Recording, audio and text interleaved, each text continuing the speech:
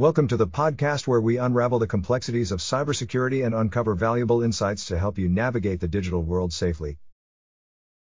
In the latest news from Iran, a suspected cyber attack has reportedly paralyzed the majority of its gas stations, leading to long lines and agitated crowds.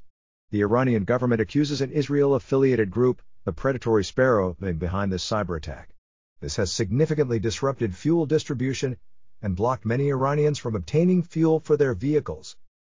The accused hackers have accepted responsibility for the disruption, claiming their actions are retaliation for earlier cyber attacks on Israeli entities. They allegedly targeted Iran's fuel distribution infrastructure in an attempt to damage the Iranian economy. Iran's response to this, according to reports, was a retaliatory cyber attack led by Iran and its ally, Hezbollah, targeted at the Ziv Medical Center in Israel. Meanwhile, the situation in Iran continues to be strained. The cyber attack has resulted in approximately 70% of gas pumps being out of service. This is causing difficulties for the population who rely greatly on their vehicles for transportation. Moreover, Iran alleges that the cyber attack was a collaborative effort by Israel and the United States.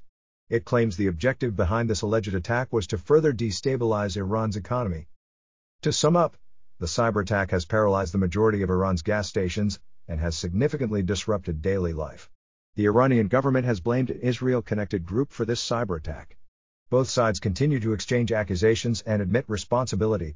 The situation continues to be tense, and it is the citizens who are suffering the most from these cyber warfare tactics. Thank you for tuning into this episode on cybersecurity. Remember to stay vigilant online and take proactive measures to protect your personal information and digital assets.